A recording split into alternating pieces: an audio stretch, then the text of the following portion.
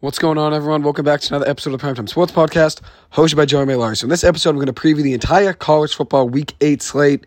I'll go game by game of the biggest games of the day, starting off with Penn State at Ohio State. That's the biggest game of the day, the game of the weekend. Penn State's a team that I've been a fan of all season. It's a homecoming game for quarterback Drew Aller, who's the only quarterback in college football this season with 150 pass attempts and no interceptions, which is very impressive. He grew up in Ohio as an Ohio State fan, ends up going to Penn State, though, so this will be a big game for him, obviously being able to go home on the season. 12 touchdowns, no picks, 3 rushing touchdowns. Penn State, their offense is averaging 44 points per game. They play small ball on offense. They methodically move the ball down the field, chip away play by play. They're not very explosive, but they've found a way to score points all season.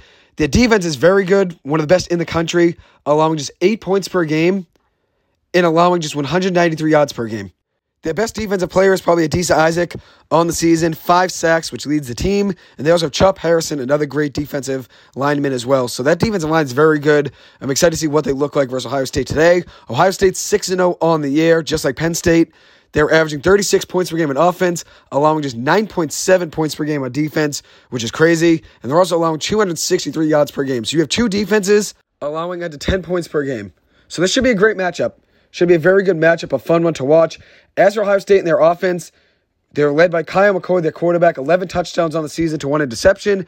They have one of the best wide receivers in the country, probably the best overall, Marvin Harrison Jr., 31 catches for 604 yards and 5 touchdowns on the season. He has 27 contested catches on the year, which is tied for first in the Big Ten. Kalen King, a great defensive back for Penn State. We'll be covering him probably for the majority of the game. He's a top 15 pick, in my opinion, in this upcoming NFL draft. Unreal matchup, seeing those two guys go at it. Penn State and Ohio State have the first and third best pass defenses in college football in yards per game. So whichever quarterback makes more plays, I think will win this game. Both defenses are very good against the pass game. I think Penn State's the better team, so I'm going to roll with them. I liked them before the season began. I'm not going to change my opinion of them now. I think they beat Ohio State today in a very close, low-scoring game, 21-17. Next up, we have Boston College at Georgia Tech. Both teams are 3-3 on the year. BC is coming off a bye week, so hopefully they got some time to prepare and get ready for this game today to try to go 4-3 on the season. BC evening up their record at 3-3 after a rough start to the season is obviously huge, considering they lost the first game of the year to Northern Illinois, then nearly lost game 2 of the year to Holy Cross, and then had a close loss to Florida State. To be 1-2 and now be 3-3, I'll take that at the end of the day, considering how poor BC looked for the first couple games of the season. Both teams are very similar statistically between BC and Georgia Tech. BC's offense scoring 27 points per game. Georgia Tech at 31 points per game. BC's defense allowing 32 points per game with 373 yards. And then Georgia Tech allowing 29 points per game on defense and 432 yards per game as well. Georgia Tech's defense is pretty good. They're secondary. They have 8 interceptions on the year, so BC does have to be careful today throwing the ball.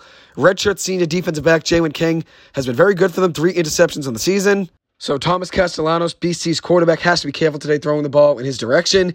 He's been great running the ball this season on the ground.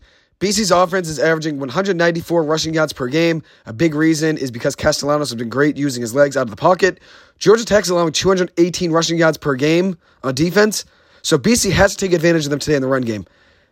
Georgia Tech is the 5th worst run defense in college football. 5th worst.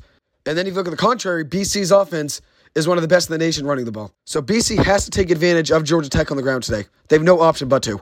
BC's defense has stepped up this season. I remember, I think it was the UVA game, I called an Elijah Jones interception. I'm going to call another Elijah Jones interception today. I think he's been quietly having an all-ACC season, whether it's second or third team. I think he's up there to be ranked at the end of the season as a second or third team all-ACC selection. He's been great for BC in the secondary. If you look at Georgia Tech's offense, it's led by Texas A&M transfer quarterback Haynes King, 16 touchdowns and 6 picks on the season. He can move outside the pocket, has 3 rushing touchdowns on the season. BC has to find a way to make him make a mistake today on defense. I think it's going to be a very good, high-scoring game, right down to the wire. I'm going to go with BC winning this one, 34-30. Next up, we have Akron at Bowling Green, a MAC matchup here. Akron is 1-6 on the season. They've lost 5 games in a row. Bowling Green is 3-4 and coming off a win last week at Buffalo, 24-14. Bowling Green is averaging 20 points per game on offense. Akron at just 16 points per game. Both teams very similar defensively, giving up 27 points per game and around 340 yards. Akron's issue all season long has been turnovers on offense. They have a -6 turnover differential as a team. Bowling Green does love to run the ball, though. 138 rushing yards per game. They're led by Terrion Stewart, who's a running back for them. 539 rushing yards and 4 rushing touchdowns in the year. Their quarterback is Connor Bazelak, who missed last week's game with an injury. He's a game-time decision for today. Hopefully he will be playing for them. Akron used a couple quarterbacks in their game last week in their 7-point loss to Central Michigan. Jeff Undercuffler was one of them. 9 for 15 passing, 74 yards and a touchdown. And then the other one was Taj Bullock. 7 for 18 passing, 49 yards and 2 interceptions. I'd imagine Undercuffler will be the guy today for them starting. I think it'll be a low-scoring game today. I think Bowling Green takes the win, though, 23-17. Next up, we have another MAC matchup, and that's Toledo at Miami of Ohio. Both teams are 6-1 on the season. This is the best game in the conference this weekend, and maybe one of the best overall that this conference will see this season. Both teams have won 6 games in a row after losing the first game of the season. Toledo averaging 37 points per game on offense. Miami at 32 points per game on offense. Both teams are allowing around 330 yards per game and 20 points per game on defense, so very similar defensively and offensively as well. Miami, Ohio's quarterback is Brett Gabbett, 14 touchdowns and 4 interceptions on the season. He's been sacked 13 times, so pressure can't get to him. Toledo's quarterback is DeQuan Finn, a guy I've talked about a good amount on the podcast before. 12 touchdowns and 5 interceptions on the season, with 4 rushing touchdowns and also an average of 63 rushing yards per game. So as you can tell by that stat right there, he loves to run and move his legs and get outside the pocket and scramble. That's something we're probably going to see a good amount in today's game. Toledo's offensive line is very good. He was just sacked 2 times so far this season, so he does have time to throw. I like Toledo to win this game in a close one, 27-23. The next game is Utah State at San Jose State. San Jose State's coming off a 52-24 win last week over New Mexico. They're now 2-5 on the season. They did start the season with a tough schedule to begin the year, having to play teams like USC to start the season, Air Force, Oregon State. That's a tough schedule to begin the year. I think they're better than their record shows. Chevin Cordero in their win last week was 8 of 17 passing for 272 yards and 2 touchdowns. One of the most underrated players in all of college football, in my opinion, a name to get to know. And then they also have a very good running back in Kyrie Robinson, who was unstoppable on the ground in last week's game against New Mexico, 126 rushing yards and 3 rushing touchdowns. San Jose State's defense needs to get better, though. They're giving up 32 points per game and 396 yards per game overall. They're very good against the pass game, 204 passing yards allowed per game, which is 30th in college football. But they're allowing 230 rushing yards per game, and 230 rushing yards per game allowed on defense is second worst in all college football in the FBS. So they need to get better against the run. That's a big reason they've been struggling this season on defense. Utah State is 3-4 to begin the season. They're coming off a 32-27 loss last week to Fresno State. On the season, they're averaging 37 points per game and 478 yards per game on offense. Their issue for them is defense. It's not really scoring points. They're allowing 33 points per game and 414 yards per game defensively, so that's something they have to get better in. They're allowing 239 passing yards per game, so that's something that I think that Chevin Cordero will be able to take advantage of today. For Utah State, their quarterback is Cooper Lega, who played last week for them versus Fresno State. He was 23 of 39 passing for 363 yards, 3 touchdowns and 2 interceptions. Also had 12 carries for 43 yards in that game as well, so he can move the ball, obviously, with his legs. On the season, 13 passing touchdowns to 6 interceptions for him. I like San Jose State to win this game, 34-28. Next up, we have Arizona State at number 5, Washington. Washington has won all 6 games this season. They're 6-0, so 6 wins in a row for them. And then Arizona State's a complete reverse. 5 losses in a row for them. They won their first game of the season and have lost 5 games since. I believe Washington wins this game, but I think it's going to be a closer game than people are expecting.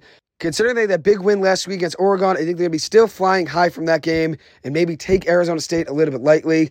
Michael Penix was sensational in that game last week versus Oregon. I think he proved that he is the best quarterback in the country. I was saying it before the season began. I think after that game, though, I think it's more apparent to most people how good Michael Penix is. Biggest point in the game was with 2 minutes to go. Oregon is up 33-29, so Washington's trailing. Getting the ball back, down 4 with 2 minutes to go, and he orchestrated a game-winning touchdown drive on just 2 plays, going 53 yards in 33 seconds, with a 35-yard pass to begin the drive, and then an 18-yard touchdown pass to Rome Odunze, winning the game for them. Big touchdown there to win the game. And Oregon ended up having a chance to tie the game with a field goal, but they ended up falling short of that. So Penix in Washington picked up a big win last week. Penix was 22 of 37 passing, with 302 passing yards, 4 touchdowns, and an interception. He is averaging 384 passing yards per game with 20 passing touchdowns and 3 interceptions, and he's only been sacked 4 times this season. As for Arizona State, their offense is putting up just 18 points per game, and their defense is allowing 28 points per game. So obviously, when you have that combination, you're not going to have a good record. They have a minus 12 turnover differential to make matters worse, but they have been fighting. Despite their bad record, they've been in it, though. The last 3 games they've been in, they've been an underdog in all 3 games, and have been in all 3 of them. A 42-28 loss to USC, a 24-21 loss to California, and then a 27-24 loss to Colorado that they nearly won and had a chance to win at the end of that game. So they've been fighting. The last 3 games, they've been underdogs in all 3 of them, but they've found a way to stick around in all 3 games and have a chance to win 2 of those games late against California, Berkeley, and then Colorado. Their quarterback is Trenton Bourguet, who in last week's game versus Colorado had 335 passing yards and 2 total touchdowns. On the year, total, he has 1 passing touchdown and 2 interceptions in 3 games played. Arizona State has used 4 quarterbacks this season, so I'm not really too sure what this strategy is using those 4 different quarterbacks. I haven't really watched too many of their games, did tune into a couple of them and saw highlights of the last few of them. I think this game is going to be closer than people are expecting. Washington is the better team, obviously, but I think Arizona State, they've been fighting hard as of late. I think they're going to stay closer than people are giving them credit for in this game.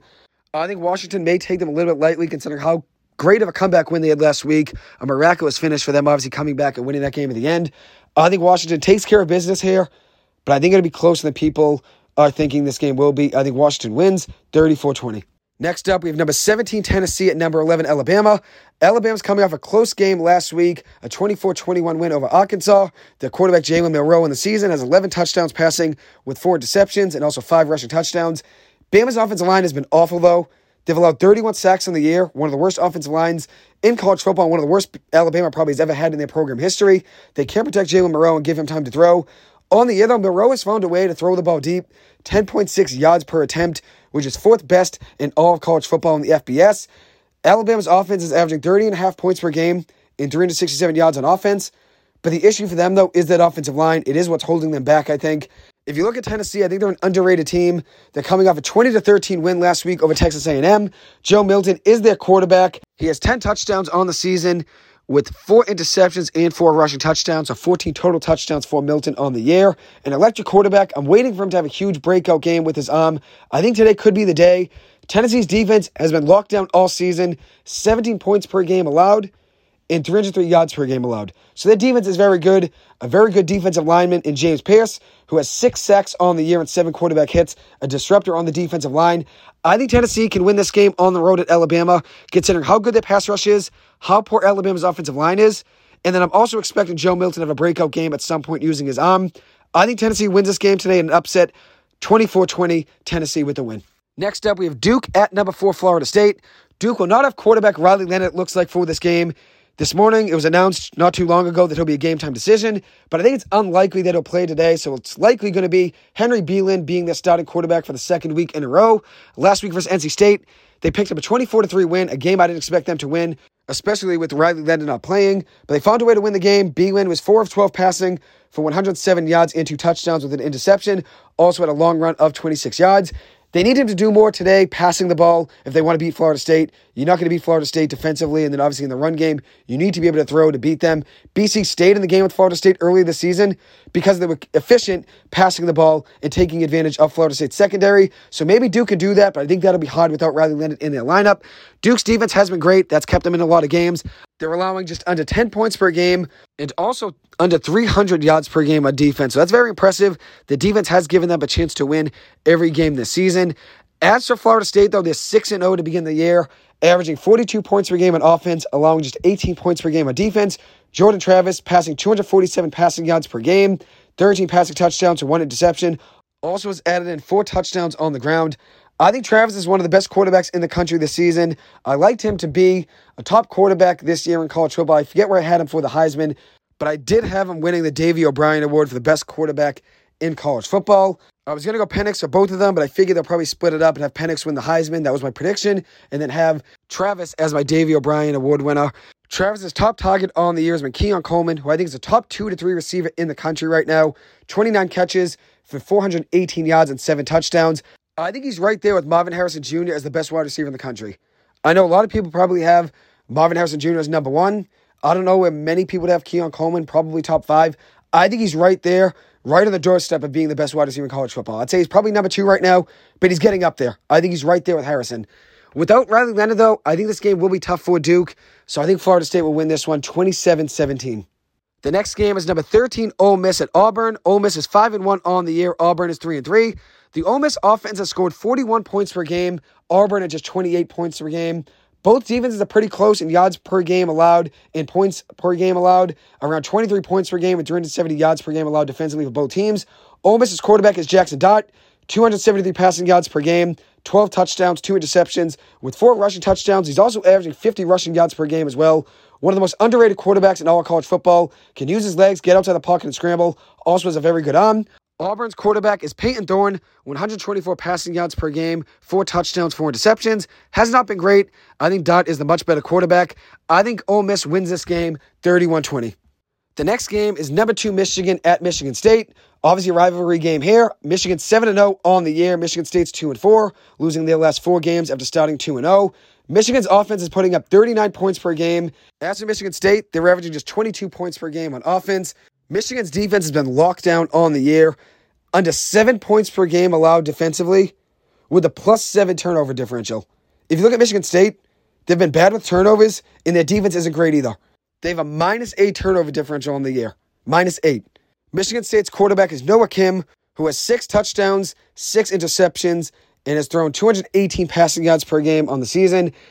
Michigan's quarterback is J.J. McCarthy, 216 passing yards per game on average, with 14 passing touchdowns, 3 interceptions. He's only been sacked 7 times to begin the year and also has 3 rushing touchdowns. He's been one of the best quarterbacks in college football this season. Has surprised me a lot. I wasn't very high on him coming into the season, but he's brought them to where they are right now. He's been very good, so credit to him for that. As for what I think is going to happen in this game, I think Michigan State will keep it close at first, but I think Michigan pulls away. I think they're going to be too much for them to handle. I think Michigan takes a win here, 34-17. Next up, we have number 14, Utah, and number 18, USC. It looks like Bryson Barnes will be starting for Utah quarterback in this one without Cam Rising yet again. Rising looks like he could be a potential redshirt candidate, considering he hasn't played at all to this point. It may not be the best decision for him in his future to come back and lose a year of eligibility, especially since he hasn't played yet this season. Barnes at quarterback for them is 1 passing touchdown and 2 interceptions. They're averaging just 22 points per game on offense and 322 yards per game on offense. So obviously they do miss Cam Rising at quarterback. He's a guy that's very dangerous, who beat USC twice last season. I'm sure USC is happy to not see Cam Rising starting for them tonight. Obviously, Cam Rising, one of the better quarterbacks in college football last season. It's a big loss for Utah's offense. Their defense has been great, though. They've kept them in a lot of games. That's why they're 5-1. Their defense is allowing just 12 points per game, so it's a big reason they are 5-1 to begin the year. As for USC, they're coming off a brutal loss last week to Notre Dame, a game that I had USC losing, but I never thought it would be like that. I never thought it would be a game where USC just was blown out by Notre Dame. In that episode I recorded, I talked about Caleb Williams, and I mentioned how a lot of people were talking about him as the number 1 overall pick in the draft, which he probably will end up being. But people are saying he's the only elite quarterback in this draft, and then there's a drop-off from Williams and on down. But I don't really see that. I think Michael Penix is the better quarterback. I said that before the season began. I thought Michael Penix was the best quarterback in college football. I still believe that, and I also think Drake May is better than Caleb Williams.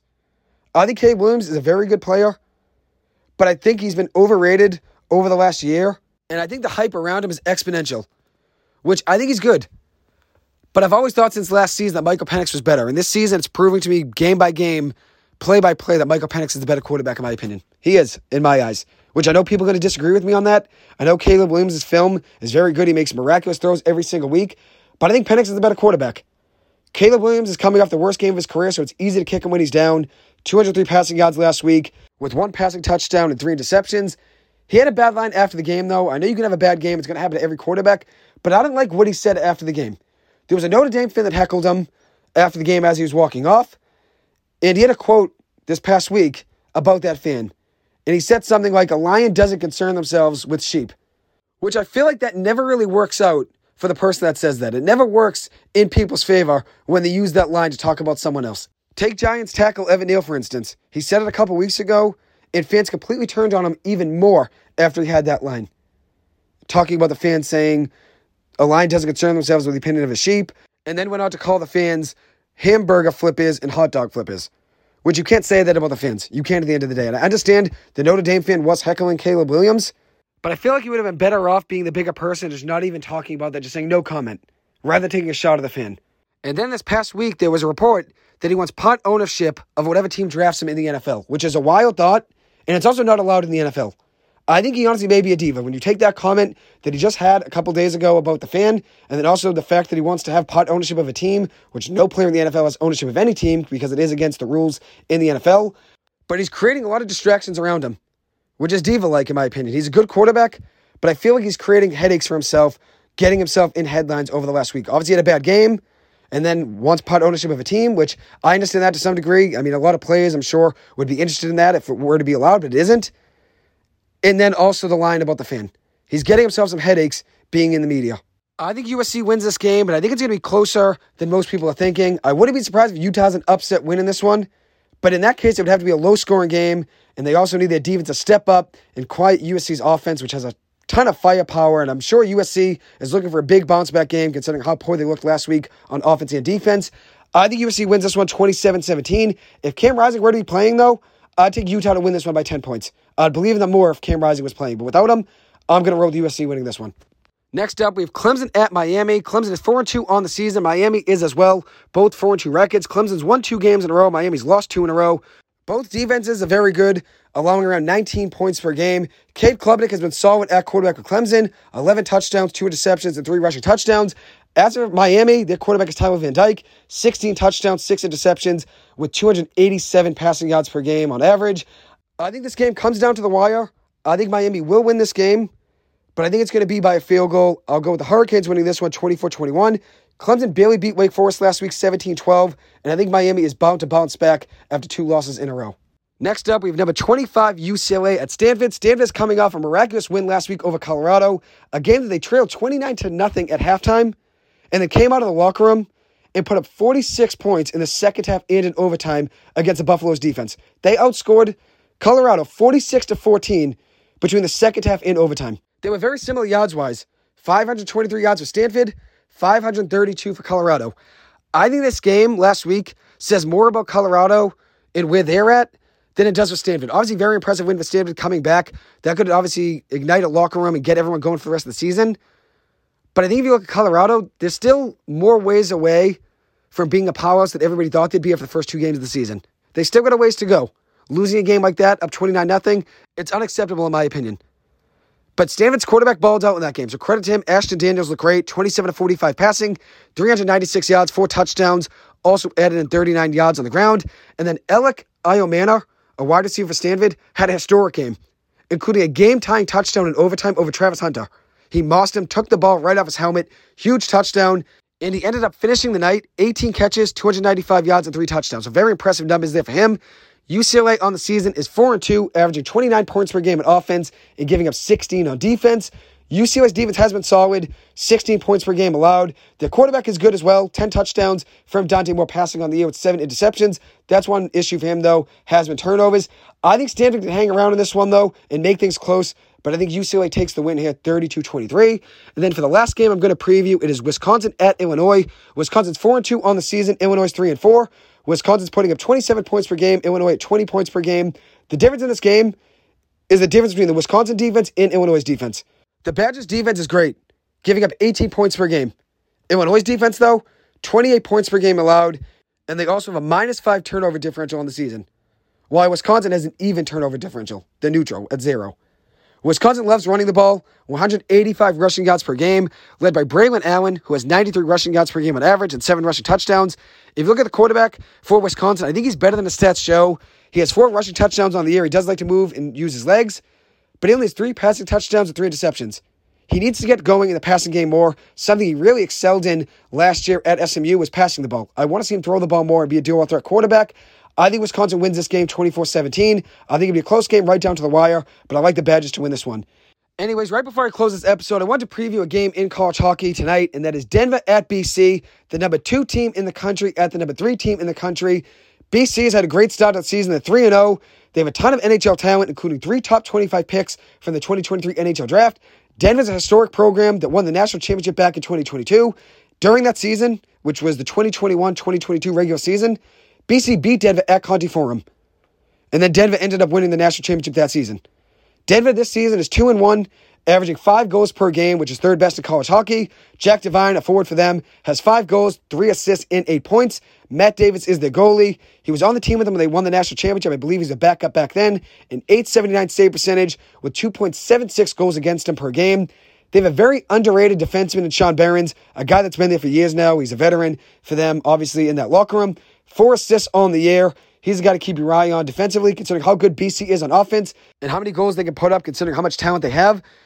Denver needs their defenseman to step up tonight, and especially need Matt Davis to step up. So Sean Behrens is a guy to keep your eye on, just like Matt Davis. As a BC, they're 3-0 to begin the season. They started off the year with a great win over Quinnipiac 2-1. Quinnipiac, the reigning national champions, BC found a way to beat in overtime, which was great to see. They ended up winning that game off a game-winning goal by Cutter Gauthier. That next game, though, for Quinnipiac, they ended up facing Northeastern in an exhibition game, and Northeastern beat them as well in a shootout. It was an exhibition game, but Quinnipiac has had a shaky start to the beginning of the season.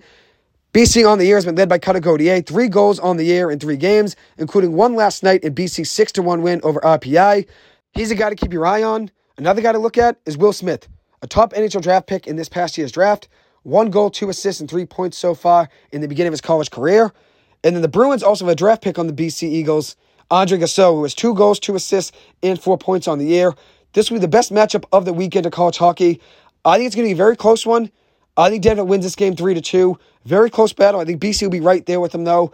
It's tough for a team to fly across the country from Denver and have to play BC, a very good team as well. BC's, as I said, the number 2 team, number 3 team in the country. This is a great matchup, number 2 and number 3. But I think, considering Denver lost the last time they came to BC, they lost to Conte Forum in 2021. I think they'll be hungry for a win in this one, so I think they'll win this one 3-2. But I wouldn't be surprised if BC were to win. I think it's going to be a great game to watch. I'm excited to see what happens in this one. Anyways, it will conclude this episode. Thank you guys so much for taking the time to listen to this. As always, I appreciate it. I hope you guys have a good one, and I will see you guys in the next episode. Thank you.